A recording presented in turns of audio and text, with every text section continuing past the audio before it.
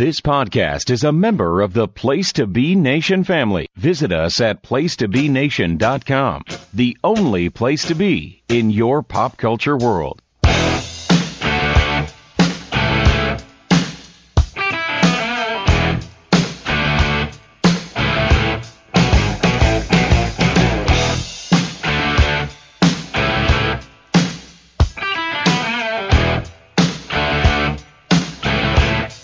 PTB Wrestling Network, friends and family. Welcome to this month's episode of your monthly journey through an alternate universe where things didn't happen in the world of professional wrestling the way they happened in the primary universe. Welcome to this month's episode of Through the Looking Glass. I am your co-host, Scott Criscolo. Happy February, everybody. I hope it is mild and comfortable wherever you are in the world. I know that my co-host is very mild. It is actually not too bad here because a year ago when we were doing our episodes, it was about 90 degrees difference between where he lived and where I live. It is not as bad now. I bet you the gap is within 30 degrees, which is pretty good for February. Let me bring him in. He is the Thunder from Down Under, and yes, for the second consecutive year, his San Francisco 49ers ended my season. But sadly, both our seasons ended the same way with losses. Good evening, Dave Hall. How are you? Hey, Scott, I'm doing well. I've recovered from the disappointment of having to play no quarterback in a championship They're game. Gonna call you. They're gonna call you in by the fifth straight. Well, I was warming up. I had my jersey on. I was warming up, but they just weren't willing to fork out the overseas fare. So no, it's been a good month. February. I'll tell you what, down here, we're at the back end of summer, but it is hit with an absolute fury in the past couple of weeks. So it's not too bad today. We're about 80 degrees, your temperature today, but on Saturday we hit 100. So we had a real scorcher of a day. I was visiting my parents on Saturday, and it was 38 Celsius, and that's 100 degrees. So Yikes. It was a pretty warm day. So okay, all right, so we're not 30 degrees apart. I was thrilled yesterday when the temp hit 52 here. So I was very thrilled. But as I said, it's about 80 today. So it's not bad. It's a nice day. So not bad. Well, Dave, it's always a pleasure. Our show continues to do great things here on the PTB Wrestling Network, and we thank you, our listeners. Thank you so much for your support, both with this, of course, with this show and all the other shows here on the network, and of course our other feeds here on the Quadapods. Of course, the PTB Pop Experience, the No-So, and the Jenny Position. Of course, Dave is on the No-So from time to time as well. This month, tonight, we're going to. This is a topic this is also official. What I always say is Dave, of course, is the brains behind the Brawn. He does a lot of the research and picks our awesome topics. I pretty much blabber and edit. It's pretty much all I do. It's the two things I'm good at: talking and editing. That's what I do well. But some of the topics Dave and I had to chew on a little bit. Others are fish in a barrel. This episode is totally fish in a barrel because this month we're going to talk about a guy. Well, we talked about his Mid-South tag team partner several episodes ago. So this month we'll talk about him. And for the first time in Through the Looking Glass history, we're going to open multiple. We're going to be totally messing stuff up. We're going to be opening multiple alternate universes at different points in history. Dave, why don't you set the table for us? What do we have tonight? Well, it's very interesting as we record today. We are 12 years and 2 days shy of a pretty infamous little time period in WWE history. So in 2011, in February 2011, some vignettes started to appear on screen, and they were in reality they were promoting the return of The Undertaker to prepare for his annual WrestleMania return and WrestleMania battle. Right. But at the time, the rumor mill went absolutely haywire because a lot of people and a lot of insiders believed that the vignettes and the video clips were actually touting the arrival of the man who had been the franchise of WCW for so long, a man who many people thought would never step foot in the WWE, a man they call Sting. Yes. Yep. So we are recording. So the videos were hyping the return being 2/22/11, obviously 22nd of February 2011. As I said, as we record this and as this drops, that is essentially 12 years ago.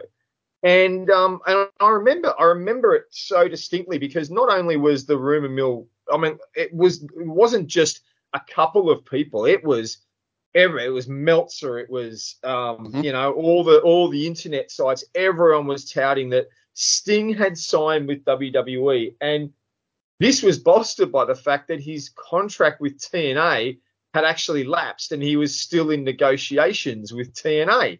So there was a lot of potential that this could be a reality. And so we're going to look today at not just 2011 and what might have happened if Sting came in, but we're going to look at multiple occasions where the rumors were out there or potential that Sting could have come to the WWE. Now, of course, Sting did finally make it to the WWE. Famously, now I'm having a mental blank. Survivor Series, what year was it? When did he make the return? When did he make the appearance? 2014. Survivor Series. 2014.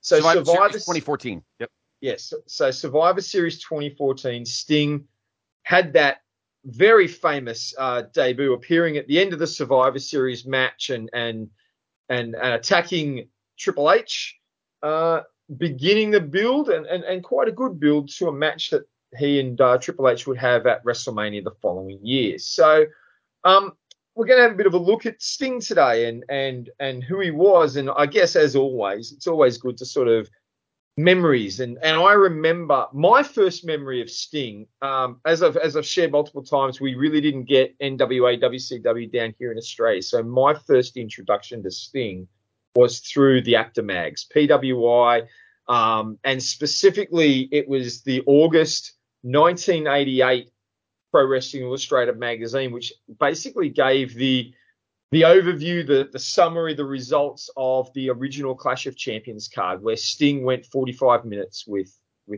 the Nature Boy himself, Ric Flair. That was my first introduction to Sting. And over the course of the following couple of years, some WCW videos became available here in Australia, and I got to see Sting in ring. Predominantly 1989 was the first time I really saw him in ring, and his union with Flair, the aforementioned Flair, and his battles with the Great Muta, which they were some fantastic matches back in '89 for a young Sting, and obviously building to his championship win in 1990. So that was how I got to know Sting, mainly through the Actor Mags, with sort of 89, 90 VHS watching coming to the forefront. What about you, Scott? How did you first get an introduction to Sting, and what were your early memories? Well, I remember renting, because I didn't watch it live. I remember renting the Starrcade 87 tape. And if you remember, for those listening, remember back then, Turner used to chop the crap out of their VHS tapes. But I do remember that he was in the opener, which I'm pretty sure was on the tape, if I remember correctly. I might be wrong, but I think I'm not. He was a heel, if I remember correctly. I think. Might have been a babyface. No, he's probably a babyface. Jimmy Garvin, Michael Hayes, and Sting. I'm pretty sure, but yeah, because I'm watching one of my chrono watches. I'm right now in August of '87 in their faces. So he was on the babyface six-man team of Jimmy Garvin, Michael Hayes, and they took on the team of Eddie Gilbert, Larry Zbyszko, and Rick Steiner. And that match ended in a draw. I'm pretty sure that that match was on the tape. If not, maybe I watched it maybe they put it on like one of the Cindy's. pretty sure it was on the tape, though. I'll have to ask Sean Kidd. He would probably know. But the first time, and to me, he was just, there's just some dude. Obviously, most of Starrcade 87 was, most of the guys were UWF displants because obviously Bill Watts' UWF promotion was folded up into Crockett. But obviously the match that I first saw Sting shine is the one you mentioned, Dave, that they talked about in the mags, because I watched. I taped it in another room. I was at my friend's house on April 27th, 1988, watching WrestleMania 4. Meanwhile, my brother, my oldest brother, who was he was obviously in his bedroom. He wasn't home, and I asked him, "Can you do me a favor?" He said, "Yeah." I said, "Can you tape for me? You're not going to be home tonight." He goes, "No, I think my brother bowled or whatever." And he said, "I'm not going to be home tonight." I said, "Good. Do you mind if I schedule Clash of the Champions 1 to record on your VCR?" And he's like, "Yeah, sure." "What time's that?" I said, "I think it's 8 o'clock and it goes until I think 10. He goes, "That's fine." So I was at my friend's house watching WrestleMania 4 live, and at home on VHS in my brother's bedroom, we were taping Clash of the Champions 1. So the next day, when I got home from school, I was a freshman in high school. I got home and I threw the tape in and I watched this very interesting match between Sting and I'll say it, Dave, our world's heavyweight champion, the GOAT, the real GOAT, of course, the Nature Boy, Ric Flair. And it was a very strange match because, please feel free to hop in with your thoughts when you first saw it. But this is a match because at this time in the previous 3 years when Flair was feuding with Dusty, and then up until the car accident, he was feuding with Magnum, and then he feuded with Nikita, and then he feuded with Ronnie Garvin. And he actually, not many people remember this, in the middle of 87, he was feuding with Jimmy Garvin. So he was feuding with the whole Garvin family in 1987. In fact, Jimmy Garvin turned babyface in 87 as a combo with the two of them, with him and Ronnie to go against Flair. And Jimmy, I think, took him on in Great American Bash tour matches, if I remember correctly. Anyway, I move on. But a Flair babyface match, Flair usually dominated, and the babyface had to make comebacks, whether it was Flair, whether it was Dusty or whatever, Ronnie Garvin or whatever. Well, the Ronnie Garvin match at Starrcade's different because Ronnie was the champion, so that match had a different dynamic anyway. But this guy, this Sting, who again I'd only seen in a throwaway 6-man tag at Starrcade 87, he was wrestling differently. He was countering everything. This guy that I had never heard of, and he was countering and clubbing him, and he was excited, and he was pumped up, and I think to myself, who the hell is this guy? And why is he in this ring with no fear of, at that moment, the best wrestler in the world? Yeah. No fear. You know what I mean, Dave? He was completely like, I'm going to beat you. And in the grand scheme of things, of course, Sting wouldn't win his first world title for a couple of years. He would eventually beat Flair, of course, at the Great American Bash in 1990 to win his first world title. So it took a couple of years. But he wrestled such a different match against Flair. Now, do I think the match has stood the test of time? I had an interesting discussion with somebody. I think it was Chad Campbell, when we were doing our GWCW matches a couple years ago, our top 100 list. And I had that match in like the 30s, maybe even the 40s. I said to myself, wow, I never thought I would have this match that low. There's better Flair matches, and I think there's actually better Sting matches. Yeah. But that match still still stands the test of time. Oh, absolutely. Because of that was Sting's coming out party. You had no idea who this guy was, why he's getting a title match on the first major, on the NWA equivalent of Saturday Night's Main Event. Yeah. And you're giving him the main event slot against, again, the GOAT. And he hung with him for 45 minutes. It's crazy. It's a sensational match. I enjoy, like you said, it's not, there are better Sting matches and there are better Flair matches. That's not without doubt. But this match, it was so unique, and watching it back, I think it stands the test of time because it's not just a coming out party. In one match, Sting went from lower mid card, and that's really where he'd been sitting, lower mid card, to main event player, to essentially the number one babyface in the company for the rest of his career. In WCW, he was a made man. Flair treated him different. There was something about that match, like you said. It wasn't just no fear, but it was the way he kept coming and the power and the strength. Yet he had that power and strength that you normally saw in WWE guys. Mm-hmm. Right. But he had the skill to go with it. He had the charisma to draw the crowd in. So he was a unique combination of everything. And in that one night, he went from a nobody to the main event babyface. I believe on that night he eclipsed Dusty, which probably explains why he was so quickly.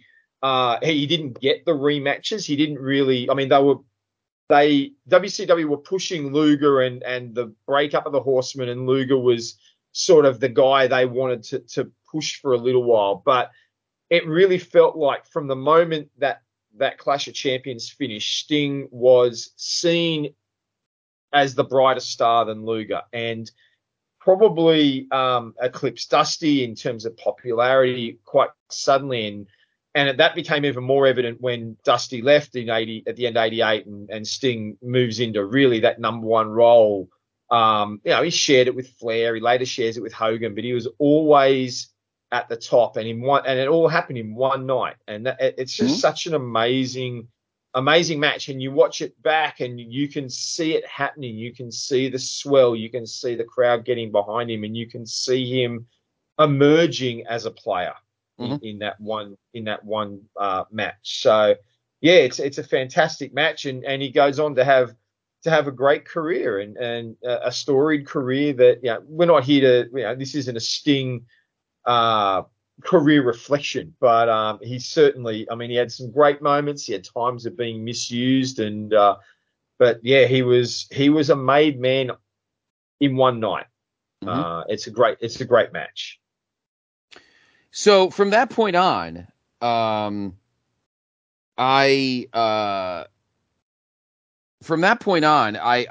was a big Sting guy.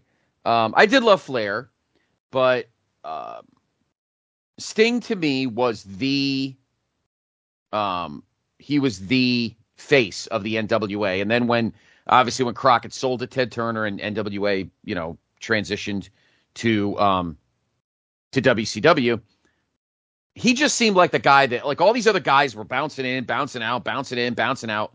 And just like The Undertaker, who also has stood the test of time while guys were bouncing in, bouncing out, bouncing in, bouncing out. And Sting was the same way. He was a good employee.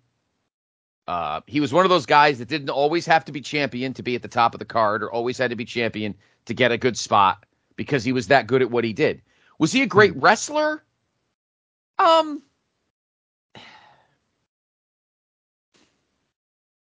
He had enough skill to do what needed to be done.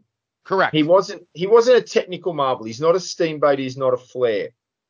But I think he has more wrestling ability than a Hogan and a Warrior, and so he's in that. But his charisma, and he had enough skill and enough strength to be able to take a bit from each and make it his own.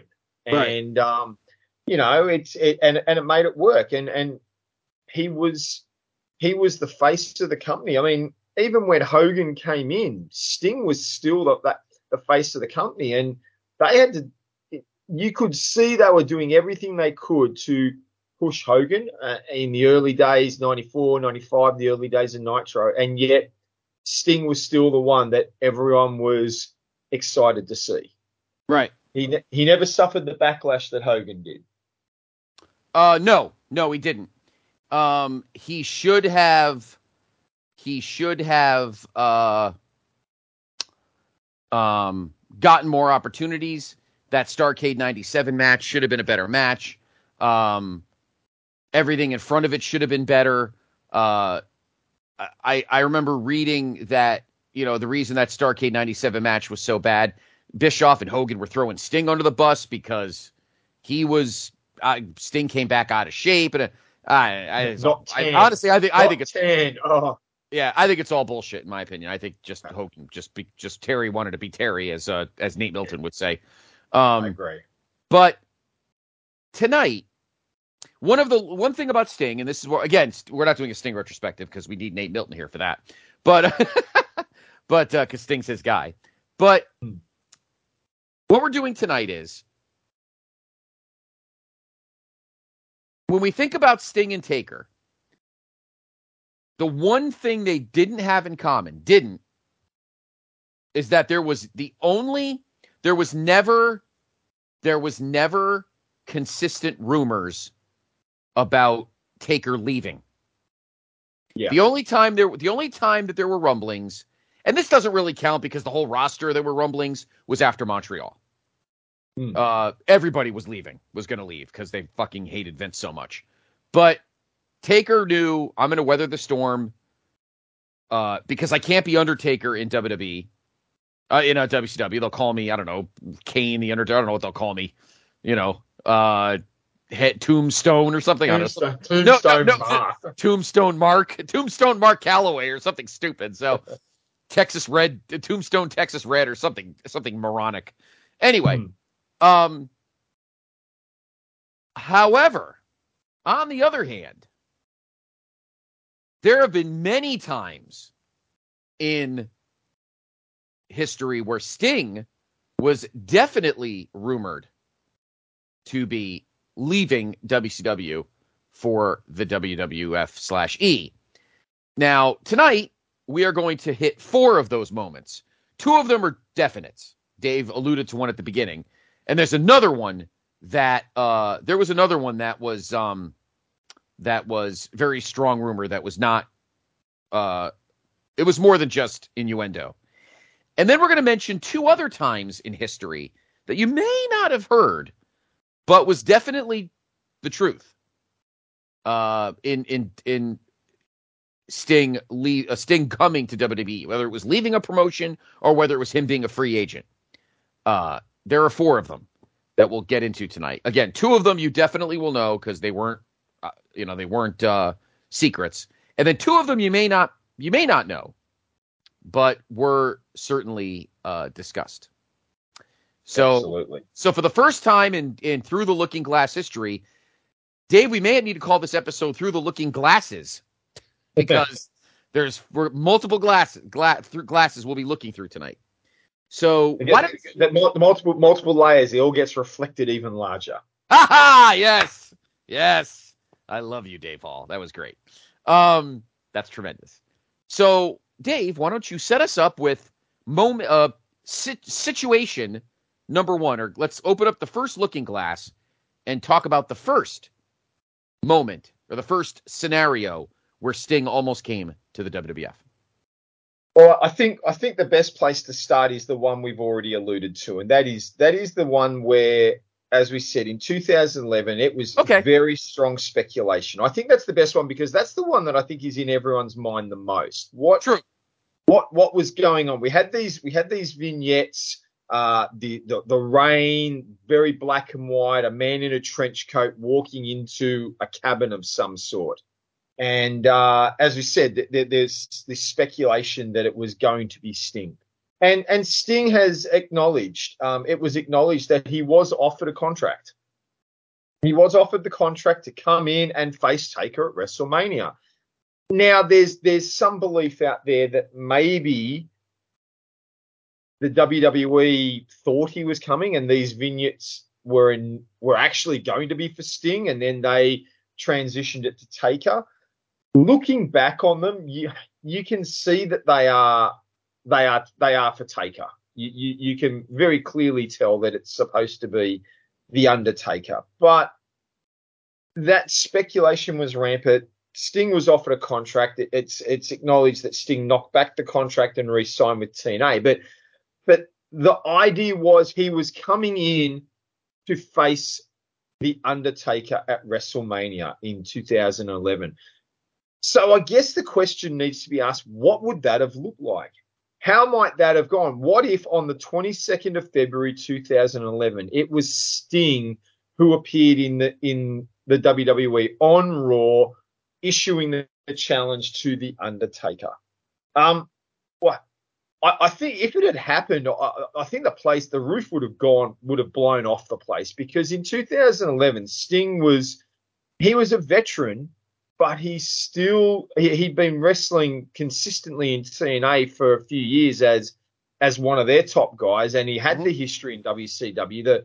The DVD releases that the WWE had come out with, while Sting had never been featured at that point, he was all over multiple DVDs, matches against Flair and against Cactus Jack, and he was all over these DVD releases because of his time in WCW. So WCW specific ones, Rise and Fall of WCW. So he was known to the audience, and I think if he turned up, the roof would have blown off the place in one night. It would have been one of the loudest receptions ever.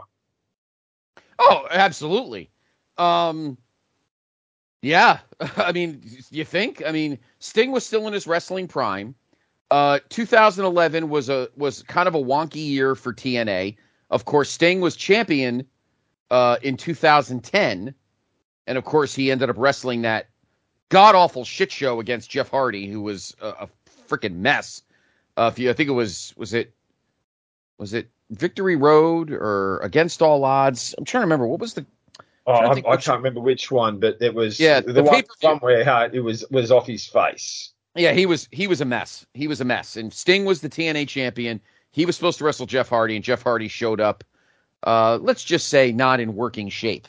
So, and you had Hogan and Bischoff, so Sting was probably like, I don't know if I feel like dealing with this bullshit anymore. So he there was probably some dancing and some courting, but when it turned out probably that Sting was going to job to Taker, because I don't know if Sting would have beaten Taker. I don't know if that was going to happen in Atlanta. We'll have that conversation in a minute. Yeah, I think that's the conversation we'll have in a moment. Yeah. Now, had he stayed, I don't think anything else changes. If you remember, of course, our debut episode, Dave, we talked about CM Punk and the pipe bomb. That would not have changed. I think that still would have happened. I don't think there's any doubt. I still think that would have happened.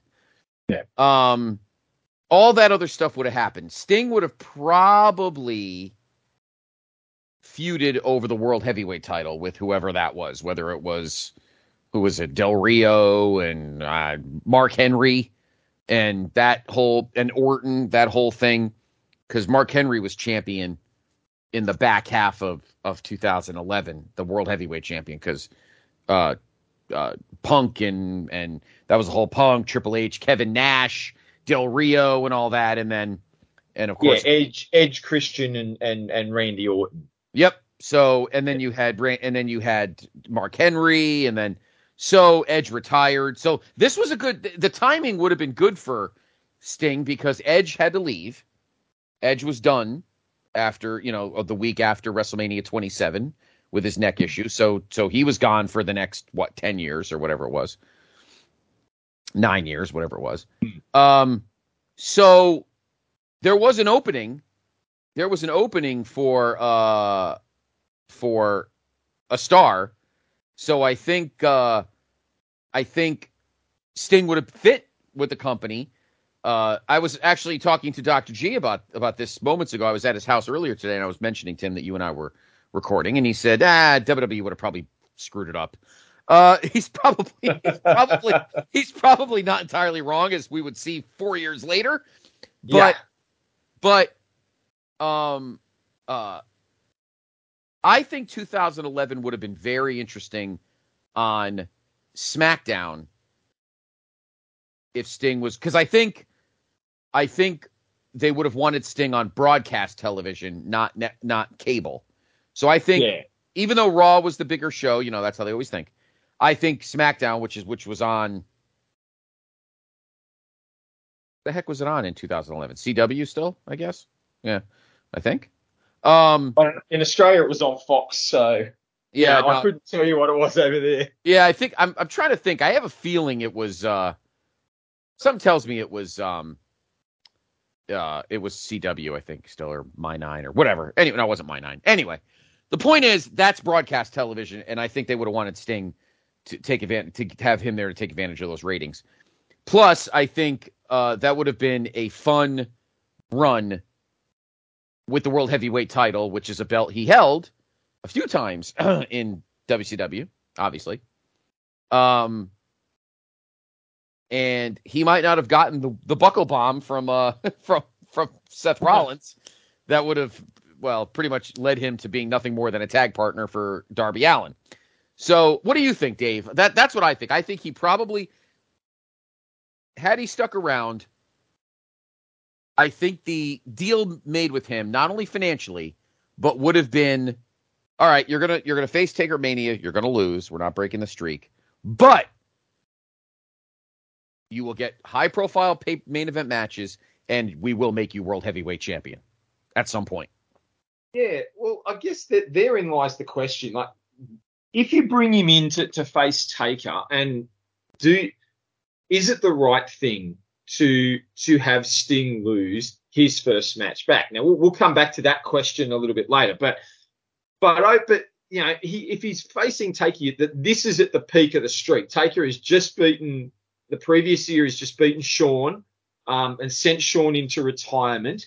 And I think it would have been interesting to bring Sting in. I think they would have brought him in as a babyface. I think they would have done the babyface concept and, just backed it on that, icon versus icon. You would have promoted icon versus icon, franchise versus franchise. Neither of them have ever faced each other in a major setting. Now, Sting and Taker did apparently have a couple of house show matches when Taker was in WCW back in 1990, but they'd never really met on any main stage, on TV, on pay-per-view. So I think they would have really built it big, and it would have had a massive, arguably you could see this match.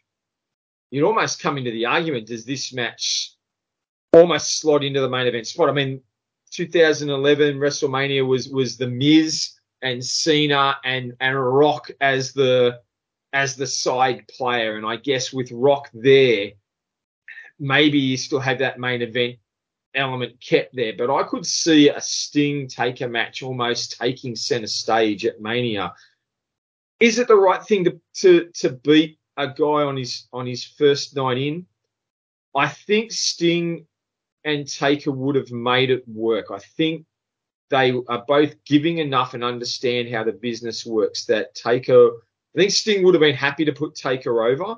Mm-hmm. And I think Taker would have given him enough to make him a star.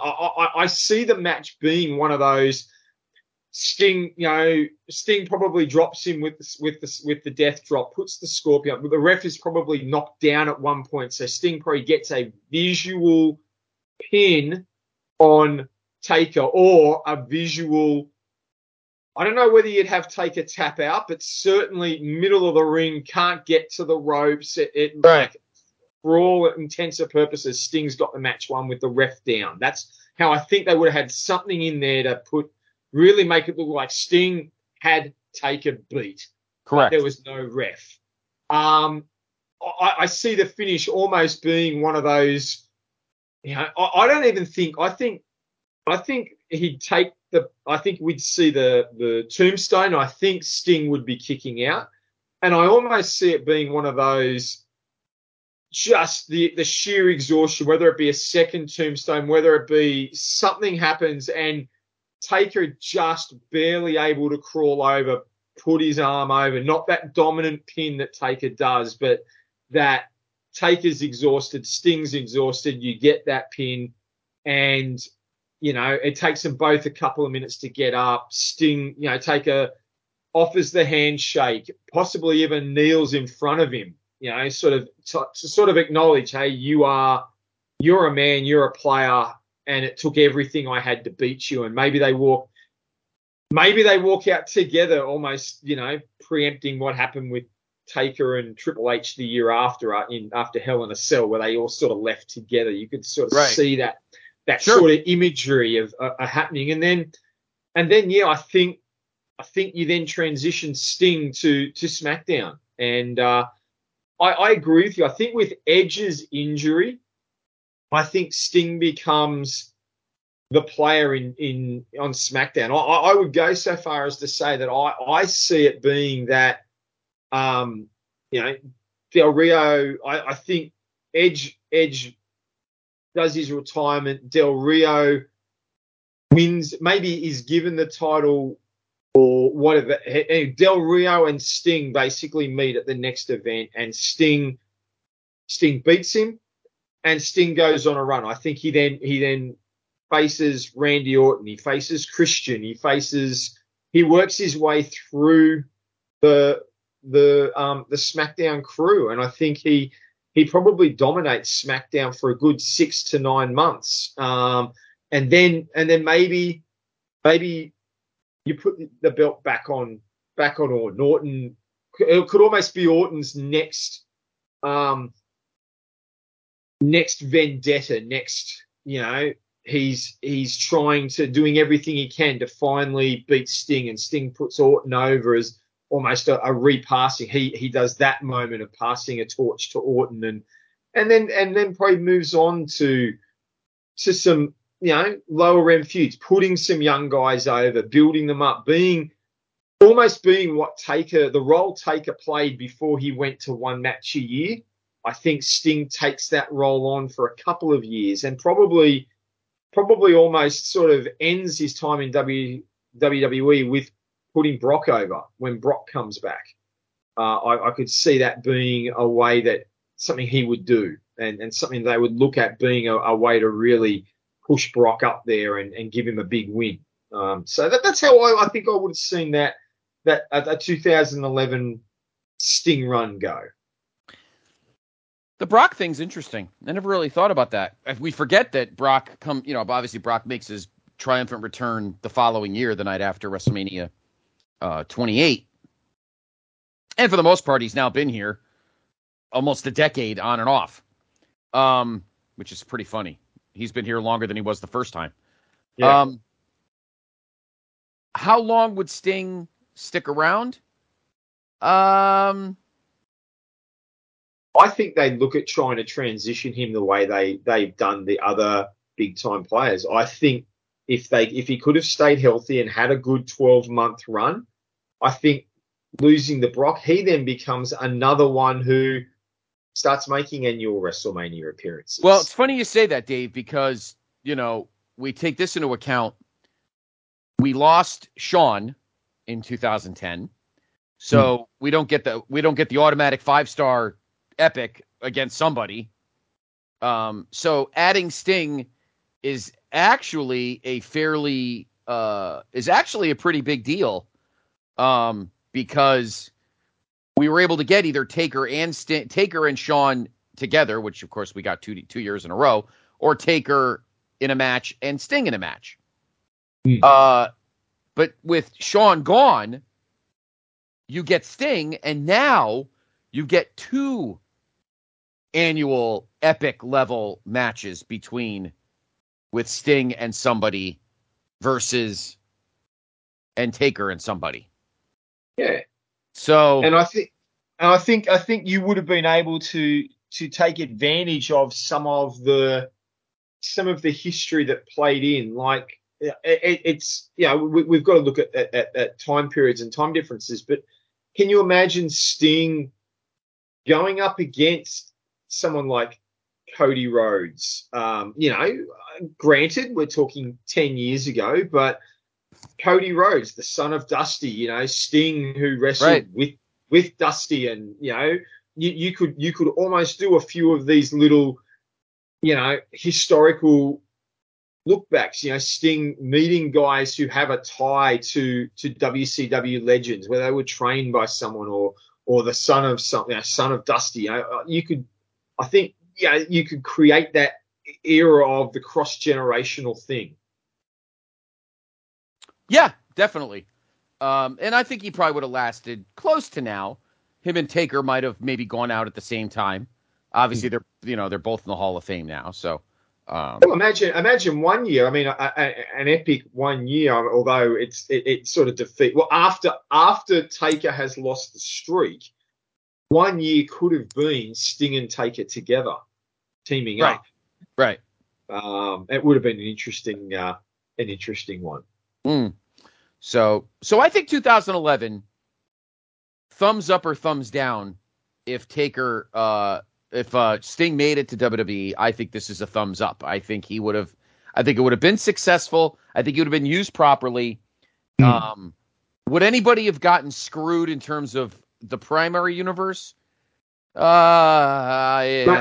Maybe Christian, and even then Christian never really got what he deserved. Like, he never got the real run. Like, he was a storyline player sort of between Edge and Orton, but he never really, he might have lost that opportunity to get a couple of, to get a run with the belt. But outside of that, I'm not sure that anyone would really lose out.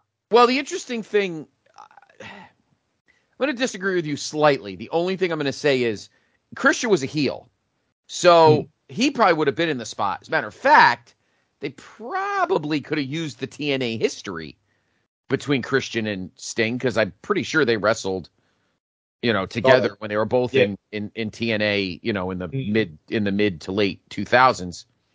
Probably Orton, because Orton was the baby face that was eventually feuding with Mark Henry. Does Daniel Bryan get screwed? Because Daniel Bryan cashes in on Big Show after Big Show beats Mark Henry at, I'm going to say, was it TLC 11? Yeah. And then Daniel Bryan cashed in his Money in the Bank briefcase. But in all reality, I don't think I ever see Sting having a long run. I think he would have got maybe 6 months at the most, and maybe they do. Maybe it's Mark Henry that beats him, and you're back on track. You're still going to get you'll still have Big Show or and Daniel Bryan is still going to cash in the way he did. I don't think any of them would really lose out. I think Sting's time at the top would probably not be very long. Let me ask you this next question. Do we wait a year on Rock Cena 1? And at WrestleMania in Miami, do we have Rock Sting? That would be an interesting match. That could that would have been fantastic. Or maybe after having Rock Cena the first time, instead of the build up to Rock Cena 2, once in a lifetime for the second time. Right. Maybe the sequel is then Rock going, I'm after you, Sting. Maybe Sting wins at WrestleMania the night before, and then it's Rock sort of going, you stole my thunder. I'm coming for you next year. And then you have a 12-month build up with Rock and Sting, and it's not so much of an issue then, because the title won't be on the line, and Punk might get his main event slot as well. Yeah. As a result. That's very interesting. So I was saying Rock Sting, then Rock Cena. You're saying still do Rock Cena at 28 and do Rock Sting at 29 in MetLife. That's right. Okay. Well, I'd love that because I was there. So I would have had no problem with that at all. So you would have had Rock Sting. Now, the only switch up there is that we probably don't get Punk Taker unless Punk gets to break the streak. But that's another. We're going down another looking glass that we already tried. We've been down that one before. Yeah. Exactly. So all right. So there's our 2011. That's obviously the most. That's the most well-known Sting rumor. And look, what before we move on to the other rumors, while we've been talking about would Sting go over Taker in his first match, I think this is the time to ask: should Sting have beaten Triple H in 2015? Sorry, should Sting have gone over and beaten Triple H in that first match back? I asked the biggest Triple H fan in the world. You son of a bitch. No. The answer is yes. Sting should have won. Yes. Of course he should have won. I even know that. Come on, Dave. You know me long enough. Everybody's known me long enough. I know I'm not that kind of a dipshit. I'm not like some guys that have their heads buried in the sand. I've never. Have I defended Triple H in positions where it's probably hard to? Yeah, from time to time. This case, no. Sting should have won. Sting should have won. Yeah, I agree. I agree with that, no doubt. When I was prepping, I read some stuff, and I think it was I don't listen to all these podcasts, but I think it was one of Road Dogg's podcasts that he does. They were talking about this time period, and the attitude was the reason Hunter went over was because they were hoping and wanting to build Hunter versus Rock the following year, and obviously that same night they had the moment with Rock and Ronda Rousey and all that. And I'm like, look, I get that this idea of we want Triple H to go over because he's going to face Rock the next year, but to me that doesn't cut it because Triple H at this point, Triple H was untouchable. He had his spot. He was. Everyone knew who he was. He could lose to everyone and still be in a match, make a match against The Rock work because they had history. They had legit history that everyone knows about. And the fact is, later in the night, you've got the Ronda Rousey incident. No one cared whether Hunter had beaten Sting or not. When they come out to that ring and he and Steph come out to the ring and have the interactions with Rousey, no one would have cared what happened earlier in the night. You were marked and you were building. Sting should have gone over. It's one of the biggest bad decisions I think in WrestleMania history. I agree. No, of course I absolutely agree.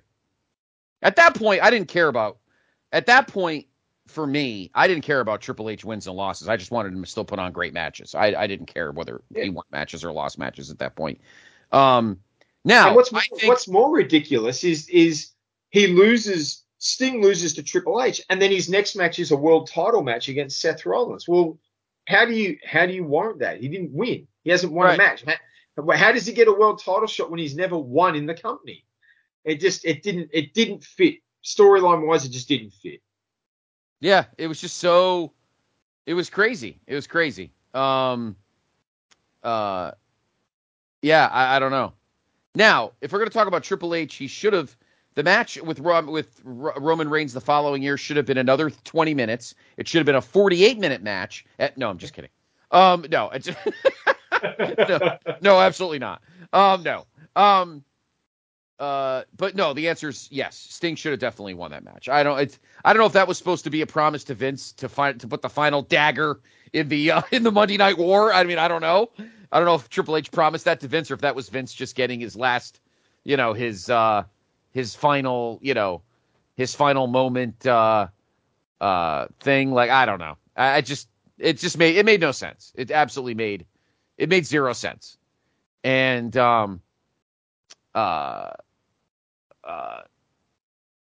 did it ruin Sting? Nah, not really.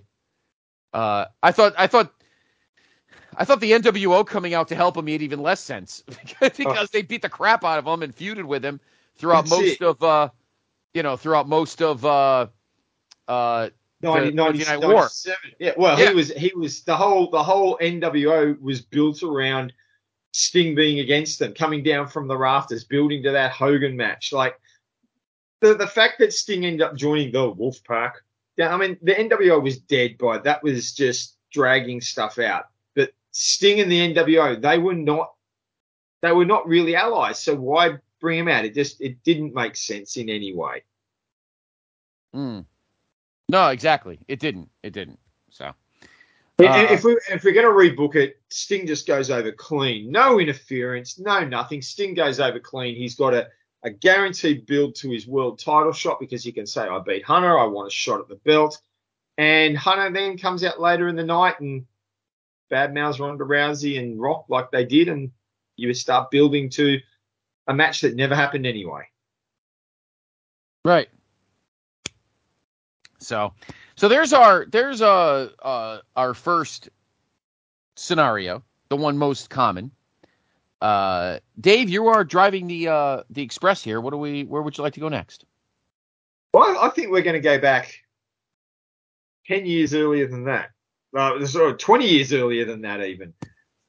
I found out something interesting in researching this month's episode, and that is Sting has interviewed and said that there have been other times where he considered going to WWE, and one of those times was in the early 90s because he spoke about the fact that he was in contract negotiations or renegotiations with Jim Herd, and Sting was of the belief and the opinion that at that time he was worth what he referred to as Ric Flair money and Road Warrior money. So he was expecting a contract right at the top of the pay scale, and correct at that time probably well warranted. He was the number one. He was the number one babyface. That's certainly. And he talked about how he got lowballed by Jim Herd. Jim Herd wasn't giving him the contract that he hoped for, and so he entered into talks with WWE to go there and possibly join them. Now, again, this is supported by the fact that on one of Bruce Pritchard's podcasts, he's talked about the fact that WWE were in talks with Sting, but Vince McMahon didn't want to bring him in because Vince's attitude was, well, we've got Warrior. He's just like Warrior. We've already got the Ultimate Warrior. Why do I need another one? And so Vince he didn't want to have anything to do with it. Negotiations pretty well never went beyond that point. Sting ends up re-signing with WCW. So if we look at time periods, if we look at what we know if Sting was negotiating at a time when Warrior was still there and Jim Herd was in WCW, we're talking around about 1990 or 1991 because Jim Herd was gone in 92 and Bill Watts took over. So, and I don't think it was unlikely that he would have been negotiating in 1990 because he was made world champion at that point. And so it's probably after that world title run that he would have thought, I'm entitled to a bigger contract. I'm that man now, and it would have been warranted. So I think we're probably looking at around about 1991. So the question has to be, what might have happened if Sting had signed with WWE in 91? How could he have been brought in? What storylines might have made sense at the time? Now, I think that if he was going to sign with WWE, I don't think when you look at what was happening sort of that late 1990 into 1991, I don't think he would have been coming in any time before WrestleMania. They had all their storylines built. You had Hogan and Slaughter. You had Warrior versus Savage. I think it doesn't go from there. What I think might have been an interesting way to bring Sting in would have been if Warrior, they started the storyline with Jake the Snake Roberts and The Undertaker. And Warrior was that whole I'm not afraid of the dark and Jake training him and trying to help him overcome his fear. And then, of course, it's Jake working with The Undertaker against the Ultimate Warrior. And we know that was supposed to be what was going to happen moving forward after SummerSlam when Warrior gets himself fired at SummerSlam. I really wonder what it might have been like if Ultimate Warrior was looking to, after he gets turned on by Jake, if maybe he turned to an old friend to come and help him in his war with Jake the Snake and the Undertaker. I wonder what it might have looked like. I think one of the best ways to bring Sting in would have been to initially team up with Warrior and support him against Jake and the Undertaker, which then would allow Sting to maybe siphon off one or the other and enter into a feud maybe with Taker or with Jake, either one. Essentially, I guess Sting would almost take the spot of Randy Savage. And Randy Savage may not have come back as soon as he did, because I always felt Randy Savage's comeback was because Warrior got fired and they needed to plug the hole. So, yeah, I wonder if that might have been the way to bring him back, because 91's an interesting year because you got Flair coming in and you got Sid coming in as well. So it becomes, how would you juggle all these guys coming in from WCW? I think you link Sting to the Warrior. You maybe fast track the Jake turn a little bit earlier, and then maybe you've got Sting becoming the teammate of Warrior at maybe a SummerSlam match against Jake and the Undertaker, and you start to build from there, and then maybe Hogan has a Desert Storm rematch with Slaughter as a world title match at SummerSlam, and do that match that they've been doing across the country and getting some really good matches out of it. That's what I'm wanting. Maybe that's what do you think? How would maybe you have brought Sting in 1991? Well, I like your Jake thing is pretty cool. I like that thinking. I'm going to assume, and I got to look back at. I might have to, after we do this episode, I might have to go back to our Warrior episode and think about what I thought when I thought that he was starting to get on Vince's nerves, because it's pretty much, by SummerSlam 91, obviously that night, Vince is done with this guy's bullshit and he's gone. I'm going to take it a step further. And I think that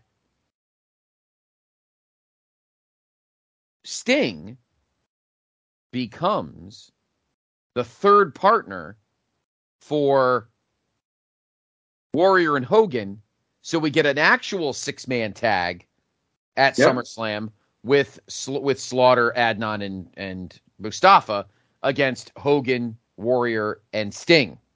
Ooh. Do you debut him at SummerSlam? No, because you want to build that up. Yeah. You want to announce it and then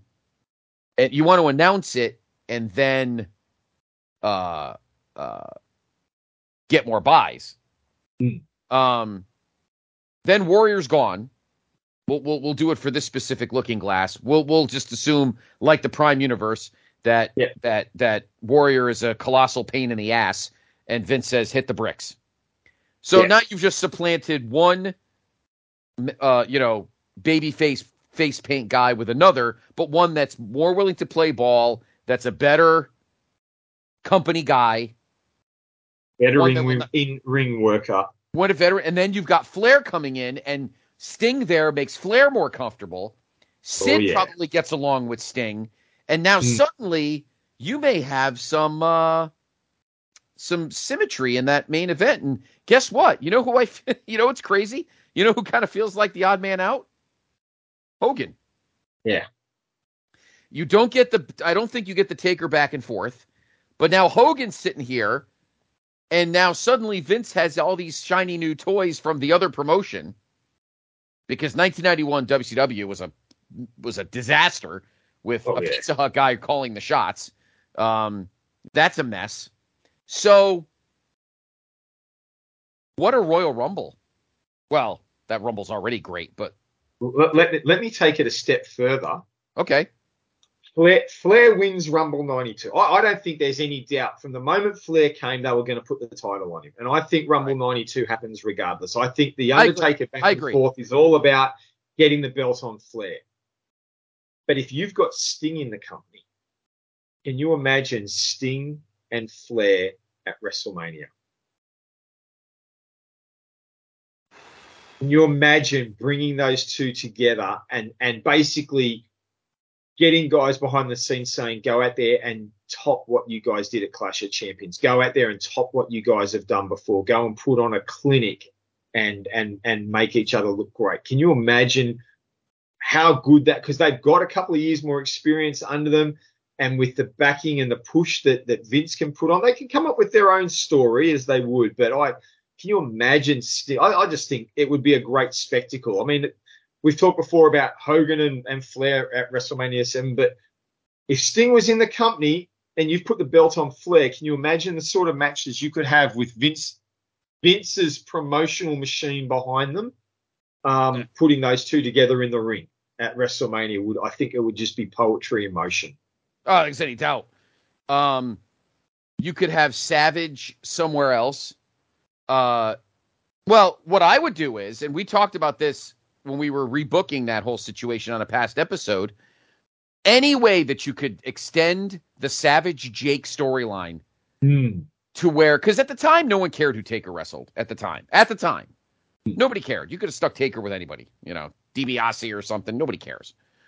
I would have very easily extended the Jake Savage feud all the way to WrestleMania 8, and that's where you have Savage wrestle. Savage Jake, you still do Hogan Sid, but you do Hogan Sid in the middle. Yeah. And you end the show with Flair Sting. And everyone's like, oh, why would you have two NWA guys at the end of your WrestleMania? I'll tell you why. Because at that moment, Vince could tell Jim Herd, hey, dipshit, guess what you blew? Right here. Good luck. Good luck with the rest. Now, fortunately, by that point, Jim Herd was gone. Bill Watts came in, and 1992 was actually not a bad year for WCW. But this is WCW finally, this WCW saying, oh, crap.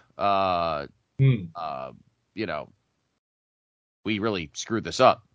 And then you have to ask yourself the question, if Sting was there and Sting, let's say Sting goes over and beats Flair at WrestleMania, does Sid leave the company so quickly? Because can you imagine Sid and Sting then in WWF in 1992 battling it out? Like you said, Sid was probably comfortable with Sting. They'd faced off before. I'm just picturing the possibilities of Sting in the company at the time. Maybe Sting meets Randy Savage at SummerSlam in England as that babyface Sting as preparation to put the belt back onto Flair. Like, you can just see, you can run some of the storylines they run can still run it with a Sting element to them, and yet it opens up different opportunities and different options.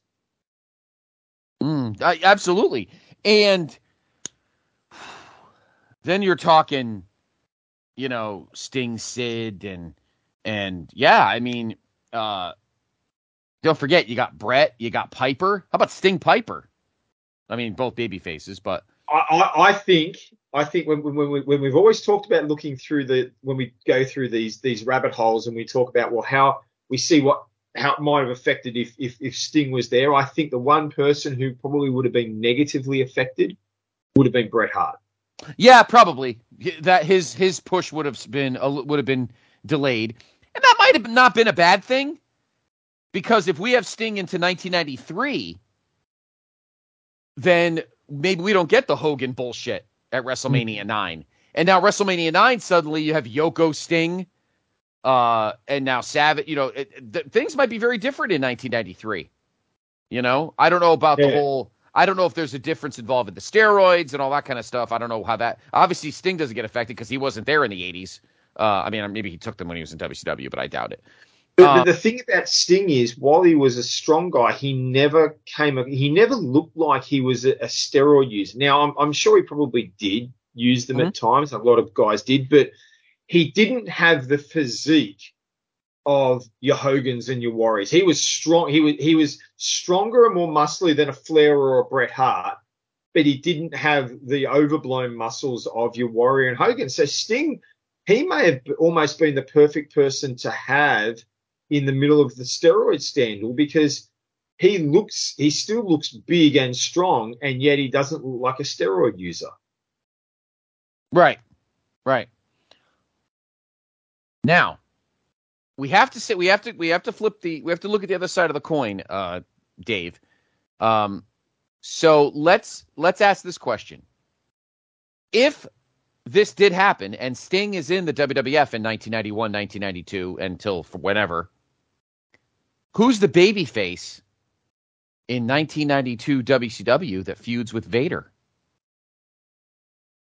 Well, the question would have to be argued: would they have even turned Lex Luger heel in '91? Would they, with Sting's left the company in '91, do they keep Luger as their babyface of the promotion, and do they put everything behind Luger, and do they have Luger run as the top guy, as a top babyface, not just through '91, but then re-sign him and keep him in '92, '93?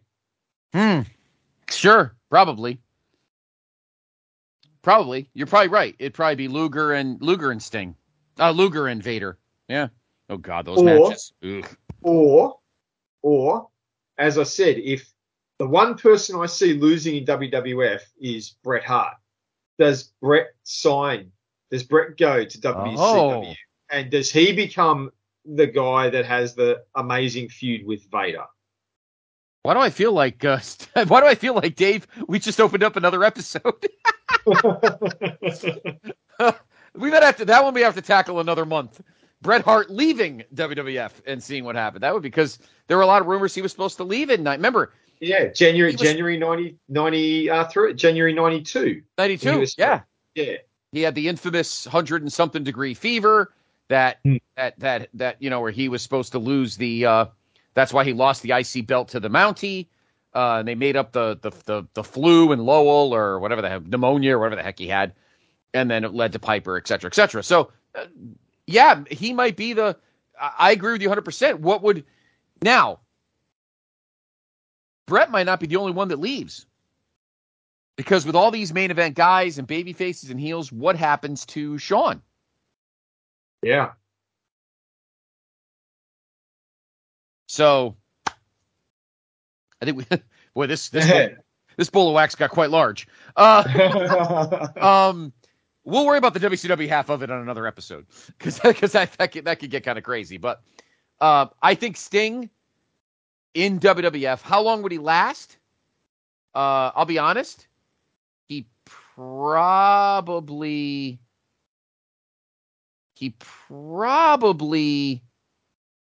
stays till,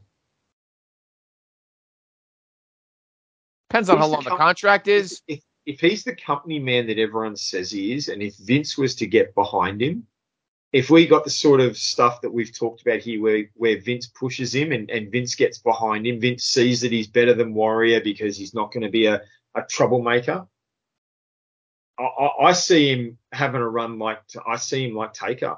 He becomes a lifer. I could see it happening if they got behind him, because then he becomes one of Vince's guys, and runs with Vince the whole time. Yeah, because I could see Sting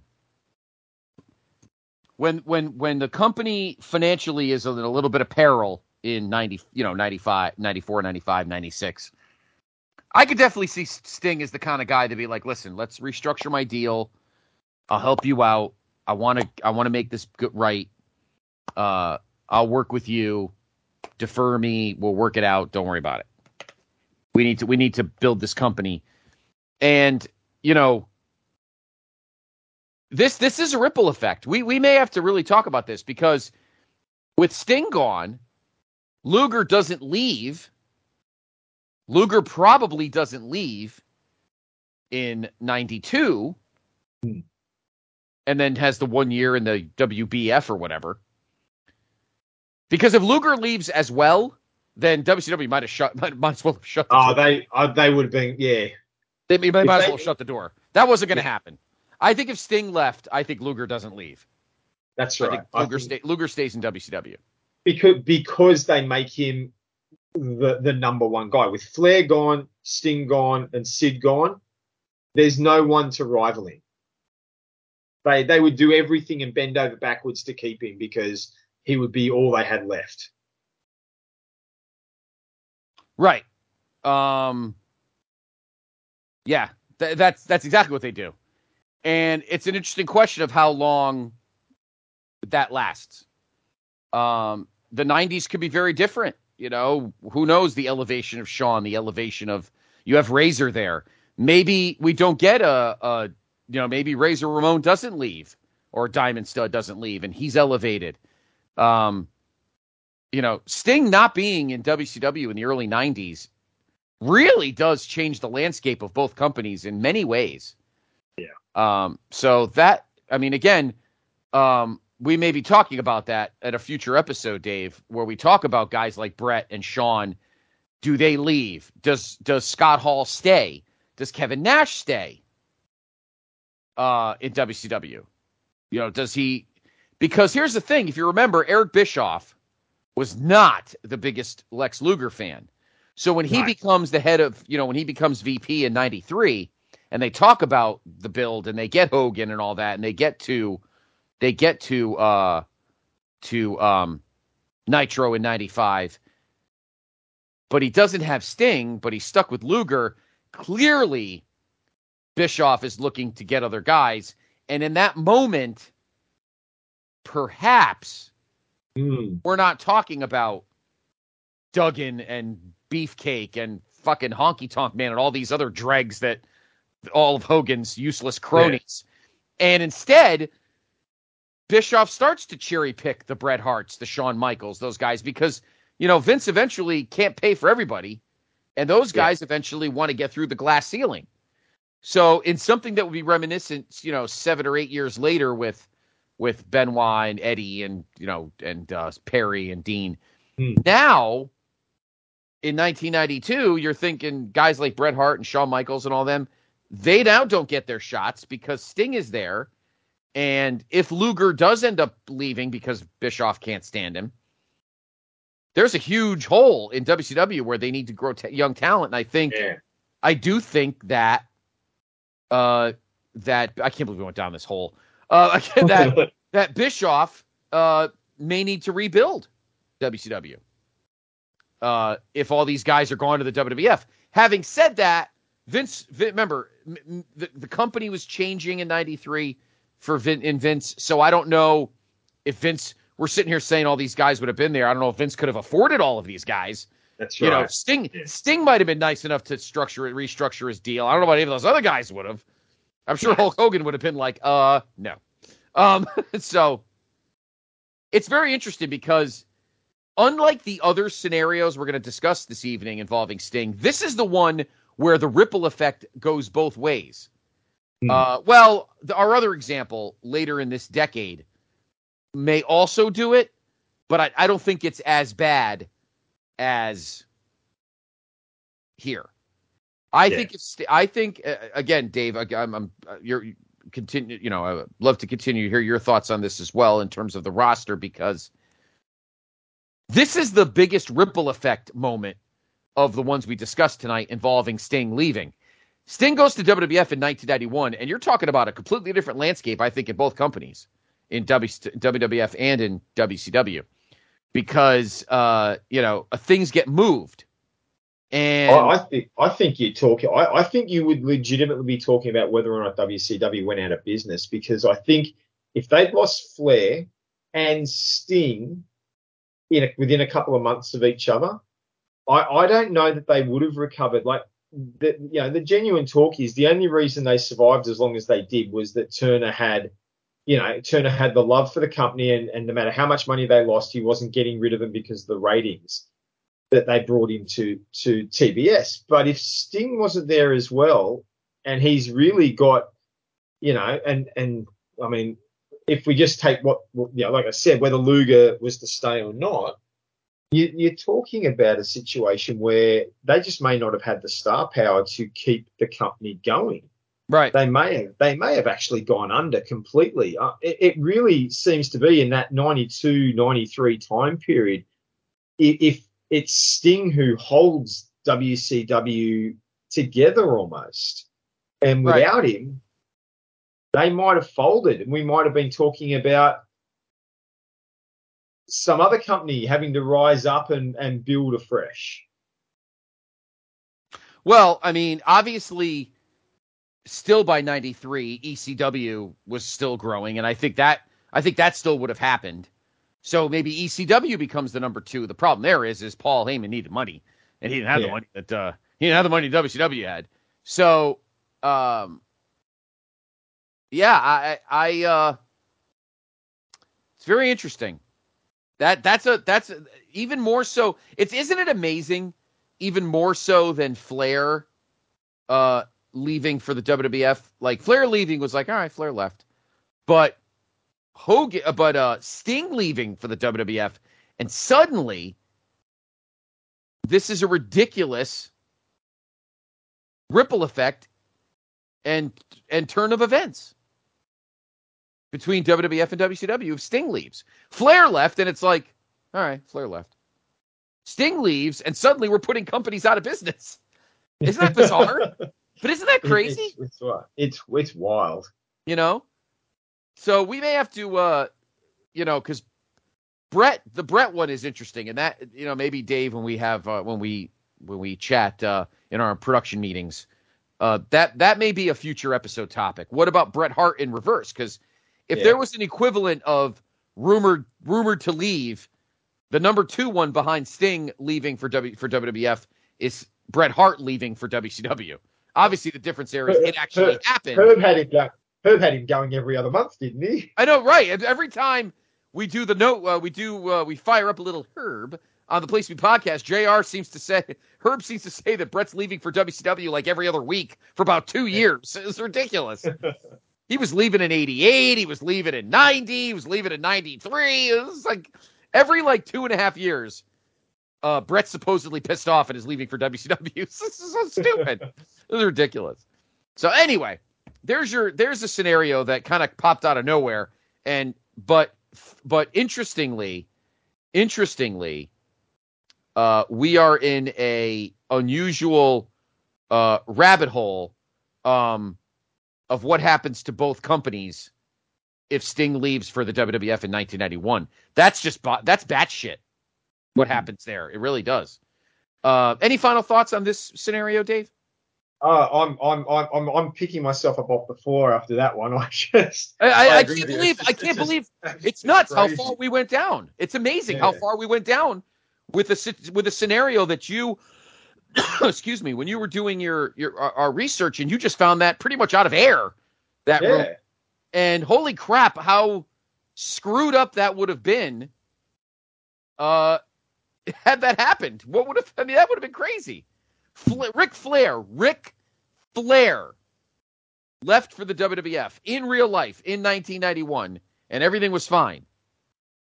We hypothetically have Sting leaving for the WWF in 1991, and suddenly shit's all on fire. It's crazy. It's crazy. All right, what do we have next? All right. Well, look, we found ourselves in the mid-90s. So let's have a look at another rumor. And you were mentioning a pretty persistent rumor that was happening in the mid-90s. So why don't you share that one? All right. So it was discussed heavily, and I remember it in the mags. And it was discussed that Sting was going to leave WCW and come to the WWF in 1996. This was another rumor that was discussed often. And eventually, of course, as he always did, Sting did the right thing and stayed with WCW, which in this instance was good for him. Now, 1996, of course, is one of the most important years, epic, game-changing years in the history of pro wrestling. Almost as much as 1997 would be. 1997 is a seminal year in the history of wrestling. But 1996 is a year where everything seems to change. It's the foundation. It's the foundation for what happens in '97. All the progress that you talk about '97 being that sort of it's a big year, but everything that happened there had its basis in what happened in '96. Both companies had massive changes happening in '96 that shaped the future of the companies for the next 4 or 5 years. Yeah. I mean, the Monday Night War ratchets up in 1996, obviously with the birth of the NWO and such. But if Sting leaves and signs with the World Wrestling Federation in 1996, here's the thing. Before we even put Sting on television, this is the 1 year where money is probably we have 4 scenarios we're discussing tonight. This is probably the one scenario where money might be the issue and nothing else. Because obviously in 1996, WWF is not in the great straits it was in the 80s, or as they would be by the early to mid 2000s. 1996, WWF is kind of walking a fiscal tightrope. So it's not a question in 1996 of whether or not they can do the right things with Sting. The question is, can they afford Sting? That's the interesting thing, because Sting shouldn't have to come. It's one thing, Dave, when we were just talking about the 1991 scenario. It's one thing if he's already in the company and says, I'll structure my contract, I'll help you out. It's another thing where you're trying to get him as a free agent, and Vince goes, it's the best I could do.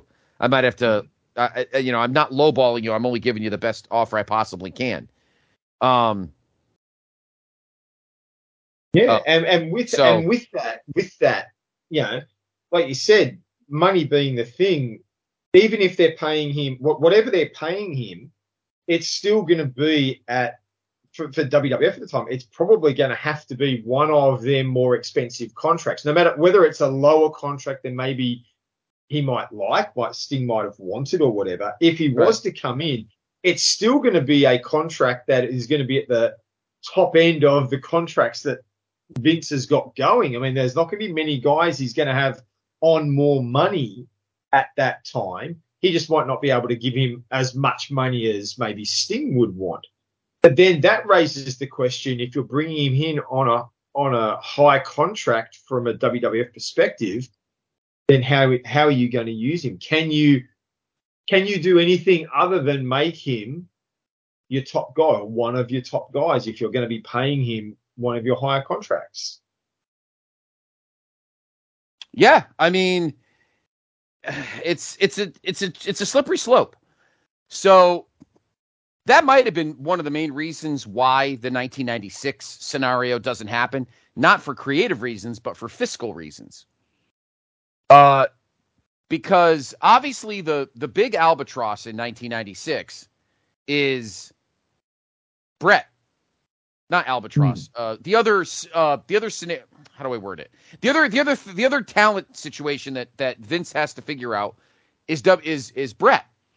I got to tell you, if he wants Sting, unlike our 1991 scenario where Vince is kind of flush with cash and can do this, 1996 he's not.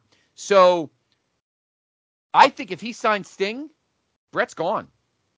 If he signs Sting, Bret Hart's the third man. Yeah, that's absolutely true.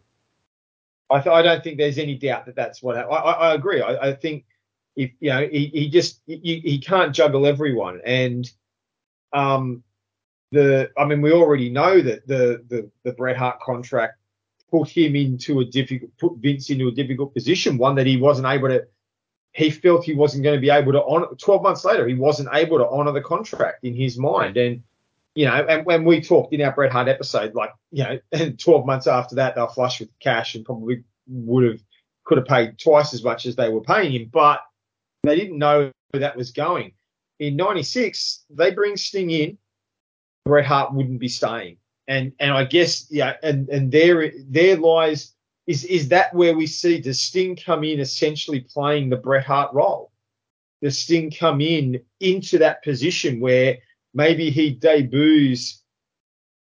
Yeah, maybe he's battling Stone Cold, fresh off his King of the Ring thing. Maybe he's going very quickly into title matches against Sid and against Shawn Michaels, and he's in that belt bouncing around time period that happened in late '96, early '97. But is it as simple as that? Does Sting just come in and essentially replace Bret Hart, position on the card?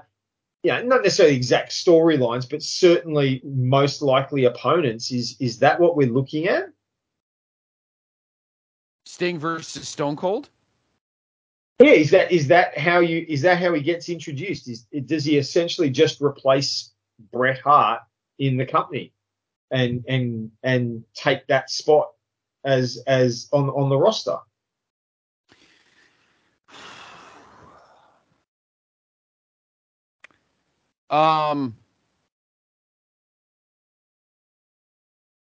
Because I can't see much else happening. I mean, if he comes in earlier in the year, I mean, I'm assuming that the whole Sting leaving would probably be timed around the arrival of Nash and Hall and the NWO, and whether or not Sting fits into that storyline. That's the only thing I could think of in terms of like when he come. Like, even if he was to come earlier in the year, like Shawn Michaels has been built up to take on the title. So if he comes in around WrestleMania, there's not a lot. Where do you fit him in? Like, if he comes in at WrestleMania, well, Bret and Shawn are wrestling for the title. Taker is in his, I mean, Taker's wrestling Diesel, and they've got their thing going. Where does Sting?